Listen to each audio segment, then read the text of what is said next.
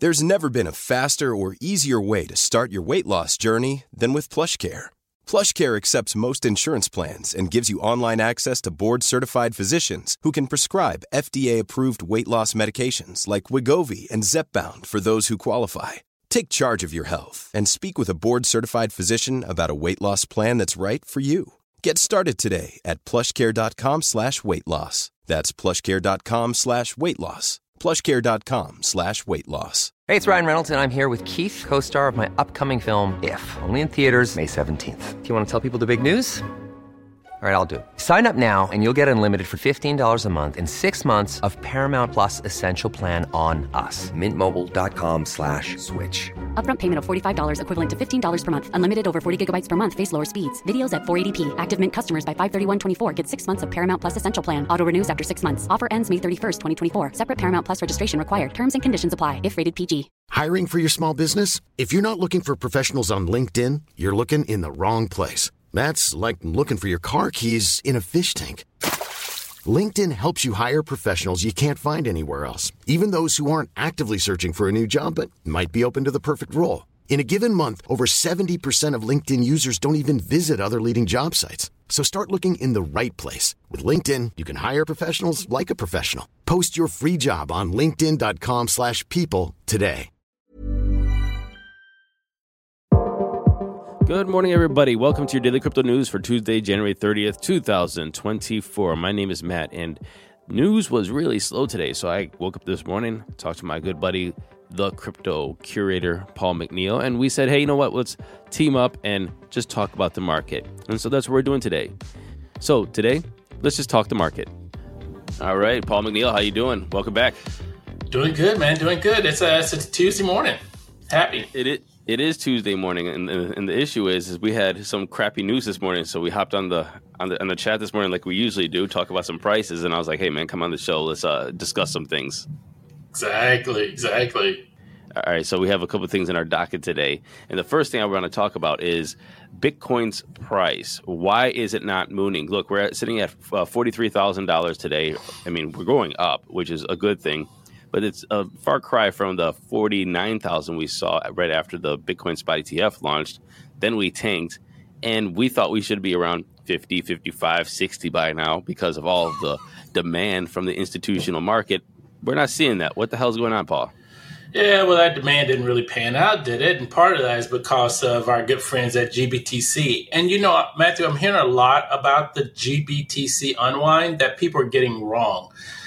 GBTC is cash settled. All the ETFs are cash settled. So when the people who had put their money into GBTC now have an opportunity to get it out, they have to sell Bitcoin to make that happen because the SEC won't let them trade in kind. If they could, they would move it in kind. So that unwind of GBTC is causing a little bit of concern, but it shouldn't cause a lot because there's still a lot of inflows coming into these ETF products. That's kind of like what I understand as well is so we have inflows coming from the spot Bitcoin ETF products. We have a lot of outflows. And not only do we have the GBTC outflows, we have the potential Mt. Gox outflows.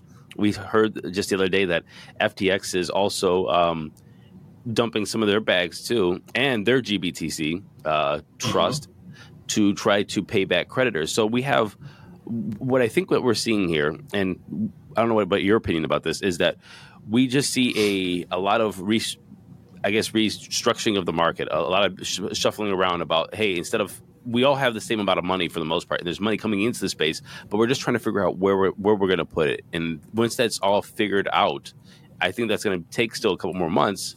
But once that's figured out, we're going to have net positives instead of this kind of like reshuffling. What do you think? Exactly. And I think what most people need to stay focused on is the bigger picture. Now, Anthony Pompliano had a guest on, and he was talking about this, and I forget exactly which. I think he was from ARK21 Shares. And again, I think we're looking at this wrong. We're only a couple weeks into the ETF. Everyone relax. Like, these ETFs are going to continue to amass more and more Bitcoin. And I fully believe by the end of this year, I wouldn't be shocked to see the group of nine, as they call them, have over 1 million Bitcoin in their coffers. Why? Because these guys are acquiring Bitcoin, thousands of Bitcoins per day. Guys, it's not going to take long. Right now, I believe BlackRock has over 150,000 Bitcoin already. They're already catching up to Michael Saylor and MicroStrategy. What they took 4 years to do, these guys are doing it in a couple weeks. If everyone relaxes, they'll understand a lot of money is about to flow into ETFs. Wall Street's getting FOMO. Do you think that's a good thing? I mean, look, I know everybody, we keep telling people, and we have been, I mean, you longer than me, have been telling people to stack sats. I've been saying it since 2017, you even longer. But the average person can only stack so many sats. Is this a good thing that these institutions and these companies and MicroStrategy and so on and so forth have so much control over, and well, I'm going to use the word control lightly here, but have so much Bitcoin and are able to stack so many sats? Do you think that's a good thing? Yeah, I don't think it's a good or a bad thing. It's a thing, right? And so it's going to happen. There's not much we can do about it. And I think that, again, we look at it from the bad perspective. But the reality is that this is the financialization of Bitcoin. And I think this is something we're going to have to get used to. Bitcoin maxis who want everyone to control their own keys. Listen, guys, I'm telling you, I tried to help a friend just the other day do some security stuff, got all foobarred. Most people don't have the appetite to tinker around with this stuff. They want someone who's trusted, and I use that lightly, trusted to hold on to this stuff for them and control it. And when you've got the likes of BlackRock and Fidelity and Charles Schwab and everybody else, that's where the money's going to go. Sorry. I don't know. I don't know if I agree with that, to be honest with you. I mean, we say, yeah, it's a thing. That's pretty. Let's just see how things work out. And I agree, everything's going to work out. But that's kind of really a passive way to look at it. But we kind of looked at Bitcoin as a more of a equalizer. And how can it be an equalizer to the average person trying to get yourself out of the system if the biggest players in like the system when it comes to the institutions or the people with the money are now going to control the alternative that was creative, the equalizer, if you will. And so I don't know if that's a good thing, and I understand what we were saying with that, but it does seem like the Bitcoin rhymes at this point with fiat. Besides the control of who controls it, and mining and, is out of the hands of the Fed or whatever, but the fiat is stacked unevenly to, the rich gets richer and the poor gets poorer sort of thing. And now Bitcoin is kind of found that same way. Is it just kind of inevitable no matter what kind of currency, in air quotes, we have? Yeah. So here's what I say, Matthew. And again, there's that whole serenity prayer, right? And I can't quote it perfectly, but it's basically being able to tell the difference between what you can control and what you can't. I can't control the people that's putting money into BlackRock and Fidelity and Schwab, but I can control myself. So what I would say is if you're an average Joe, you need to learn how to hodl your own keys on your own wallet. If you do that, you're fine. I can't control what people are going to do when it comes to these institutions and them having to put their money into BlackRock and Fidelity. There are rules in the financial system. They can't custody their own assets, things like this. This is what people fail to realize. On an individual scale, yes, you're right. I agree with you. Hold your own keys. But when you're looking at these institutions, it's a different ballgame. Another discussion that we had over the past week was holding your own keys. Do you think that's actually the best solution anymore? Look, I mean, when we're coming into the market in 2016, 2017, 2018, exchanges were a disaster. I mean, we just had Mt. Gox a little bit ago. Bitfinex was hacked. Cryptopia went down. I mean, we could just name off all the exchanges that came and gone already, and got hacked, and people lost all their stuff. However, people lost a lot of stuff by controlling their keys because of just accidents do happen. And I actually made an accident the other day, and I think I just burned some sats that I was trying to send to somebody. Exchanges are pretty safe right now. I haven't heard of a major hack. Is holding your keys the best solution? I mean, of course, if you want to have the future of sovereign money, sovereign Bitcoin, yeah, you need to hold your keys. So Coinbase doesn't have it, or Kraken, or the Winklevi doesn't have it. But at this point, it seems though exchanges are pretty secure. Yeah, not only the exchanges, again, I said we're watching the financialization of Bitcoin and all the cryptos as well. And I think we're going to get to the point to where people are going to look back at this time and just laugh at us talking about not your keys, not your coins, all this stuff. And as much as we hate to see it all centralized, and guys, it's just, again, for those who have the ability to be smart enough to hold their own keys and to manage their own money and to custody it themselves, you have the ability to do that. So do that. For the rest of the stuff, don't worry about it. It's out of our control. Listen, I'm going to do my part. And I'm going to encourage those people that are around me to help them try and custody their own Bitcoin on their own keys. Yes, we're going to try that as much as we can. And hopefully they do it in a secure way that doesn't let them forget their passcodes, their words to their keys, right? There's multi-sig. There's multiple ways that we can handle this asset. We just have to do what's best for ourselves and let the rest roll. So Samson Mouse said the other day that we're going to have this God candle. You actually sent this to me just a minute ago.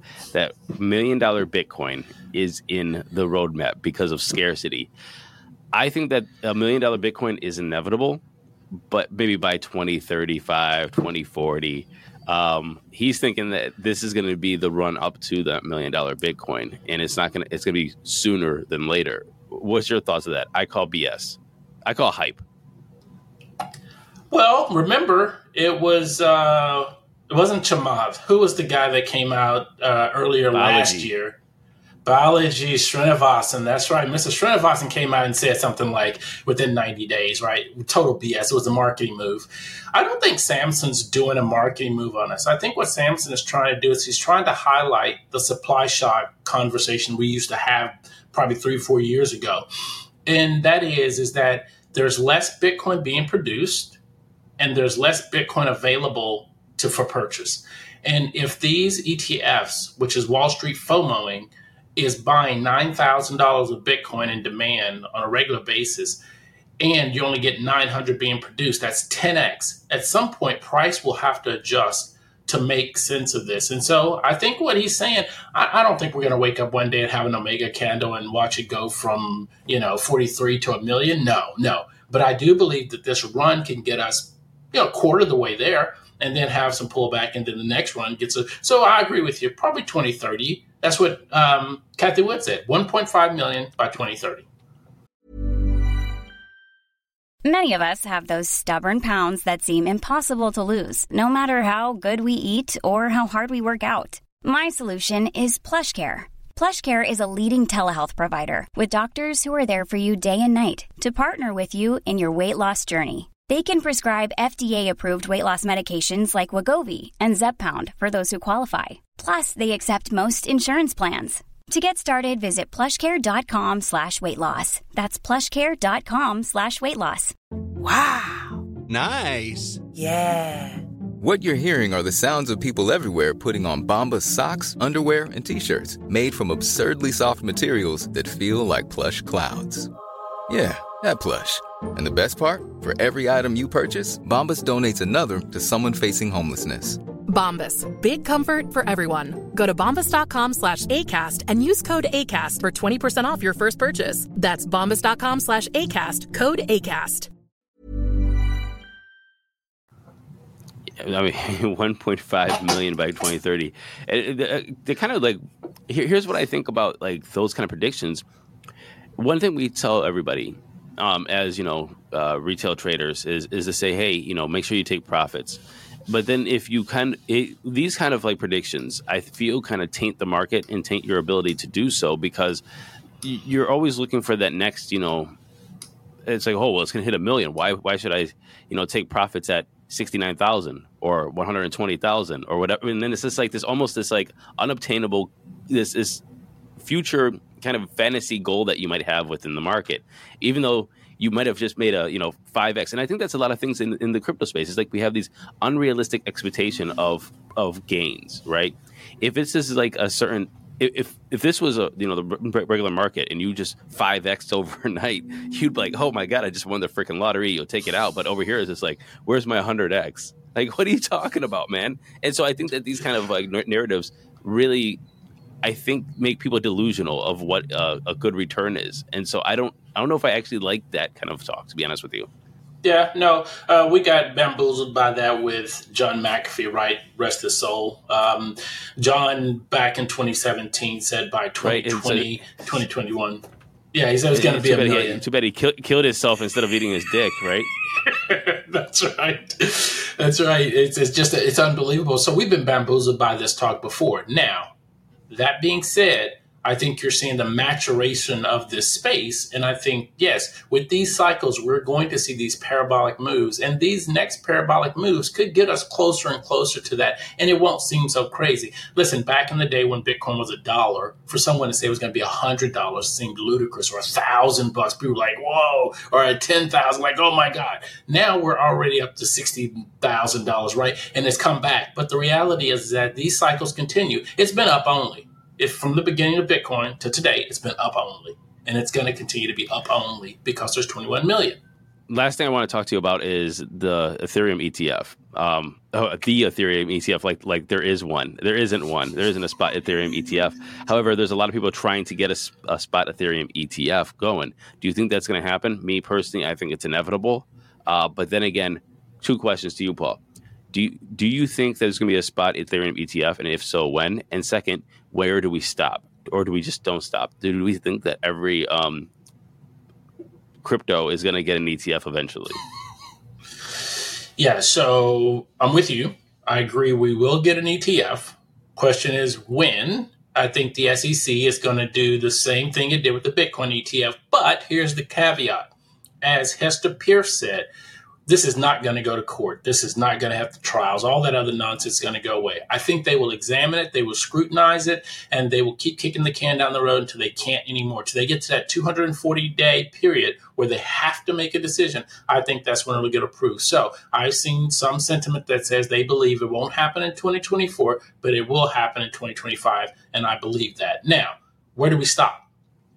I think we're going to have anything in the top 10, I think possibly could get an ETF. So your Cardanos, your Solanas, your, not Doge. Sorry, Doge is not getting an ETF. Ethereums, those things are going to get ETFs. But I think they're going to have parameters around what a blockchain project needs to do in order to have an ETF. And I think, we'll get some. But they'll have some limits. Yeah, but then where's the line? I mean, so we get Ethereum. So what's next then after that? Would we have a Doge ETF? Do we have a XRP ETF? Do we have a Solana ETF? I mean, do we have a Floki Frunk Puppy ETF? I mean, where is the? No Floki Frunk Puppy ETFs. Like I said, I think with the projects that are legitimate, that have a lot of development around them, Doge, I don't think we'll ever see a Doge. XRP, yes. Solana, yes. Cardano, probably yes. Things like that, I think we will. Anything outside of that, I don't know. Until they change some criteria, and I don't know what criteria they use to judge on if they're going to make it an ETF or not. But they're making money, man. I think it's super. Yeah, of course they're making money. I think it's just super interesting because this is the proverbial slippery slope. Where does this kind of stop, and where do we start classifying what is a business? Now, obviously, we know Bitcoin isn't a business, right? It is not a company. Correct. It's not a for-profit company. Ethereum's kind of skirting that line. That's where everything starts to. We gotta define new definitions of like what Ethereum is, especially since there's this like organization or foundation that kind of controls and organizes everything. So it's like, okay, I kind of get it. And then you're talking about like, say something like, Solana, which is way more centralized than Ethereum. And now you're talking about like, oh, okay, now did we hit the point of more of a centralized business focused, and the founders have a lot of coins themselves. So it's like, okay, you're doing this for your personal profits. And it's like, okay, if not them, what about Filecoin? What about Render? What about it's like there has to be a breaking point of where they go, bro. If you're and I personally think that we will get an Ethereum ETF, but then we're going to be open, like you said, up to Solana, Cardano, maybe even freaking Tron. I hate Tron. Then Tron, but I wonder if the safest thing is just to stop at Bitcoin, just like, hey, that's it. But then that opens it up for Doge. Because and Litecoin, because they're basically clones. But I think it's an evolutionary process that this is the issue that I think people have. They either wanted this or that, and it's this and that. And I think over time, listen, we started with rocks and stones and pebbles and blah, blah, blah. And eventually we got paper, plastic with swiping machines, and things are going to continue to evolve. Money's going to evolve. How we look at things will evolve. It's just an evolutionary process. So is Bitcoin today, but will it all of a sudden be 100? Listen, when we first started, it was just Bitcoin, and then we had Litecoin, and then we had Ethereum, and then we had Doge, and then it just continued to grow. Now we got over 2 million projects out there. Okay, same thing happens. So first you get a Bitcoin ETF, then it's an ETF, and then it's a Solana ETF, and it just goes and goes and goes. It's okay. What's wrong with it? Last question I have for you today. One thing I want to discuss is Taylor Swift. Taylor Swift and her AI and these AI nudes.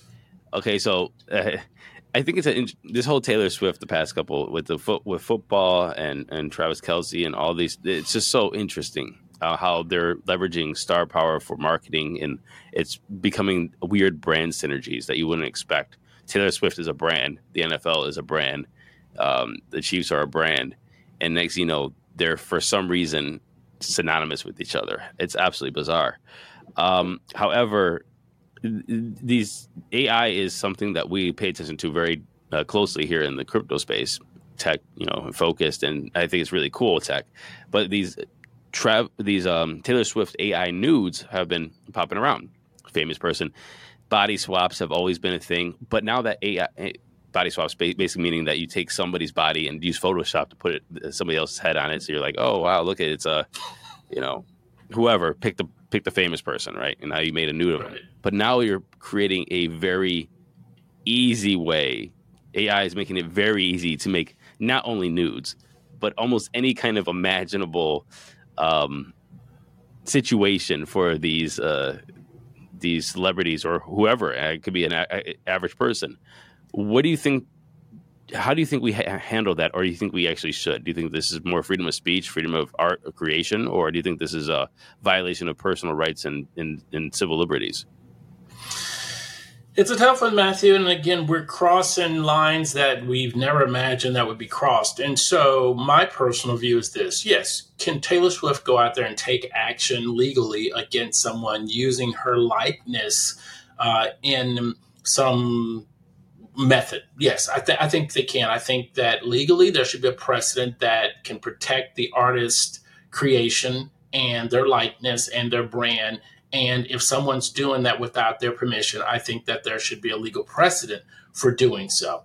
At the same time, we just got to get used to it. This is sort of the way the world is. And again, you take the action where you can. If you can make it happen, great. Listen, for me, I don't care about Taylor Swift and her nudes and all the Swifties and everything else. Listen, my life is going to go on. You guys go have fun with that, right? So now, if I was Taylor Swift, yes, I would get my legal team together. We would go after them. We would take and try and shut this thing down, and we'd take the action that we would need to. Otherwise, move on. I don't know about that, because we now open up because AI is just going to get really good at creating people. And their likenesses. I mean, revenge porn turns into something new, making like unsanctioned porn with other people. This sort of like kind of bizarre fantasy. You see somebody in the shopping mall, or you're a coworker. Next thing you know, AI is able to make, porn with them, And so you just have this like weird instant creation of porn. And it's just, I don't know. And then you have Taylor Swift and her, Taylor Swift's brand is she's not like Cardi B or Nicki Minaj, like where it's like you might Google her name and it's like, oh wow, Cardi B, what you doing? What song are you singing these days, right? And you don't want your kids doing that. She has a lot of younger Swifties, that will Google to see what Taylor Swift is doing. 12, 13, 14-year-old girls, and she's been trying to keep I would say a pretty decent reputation. Even though she's getting up there, she's 30 something. She's had her flings in the past. She's written about them with her songs. However, despite all of that, she's kept a pretty decent, I would say, reputation for her fans. This changes things. Now, if you're a parent, Googling Taylor Swift that's why they stopped it on Twitter, and that's why Elon stopped it. It's like, hey, you're a Swiftie, you hop on there. Next thing you know, you see a little more of Taylor than you wanted to. You're like, hey, what's going on here?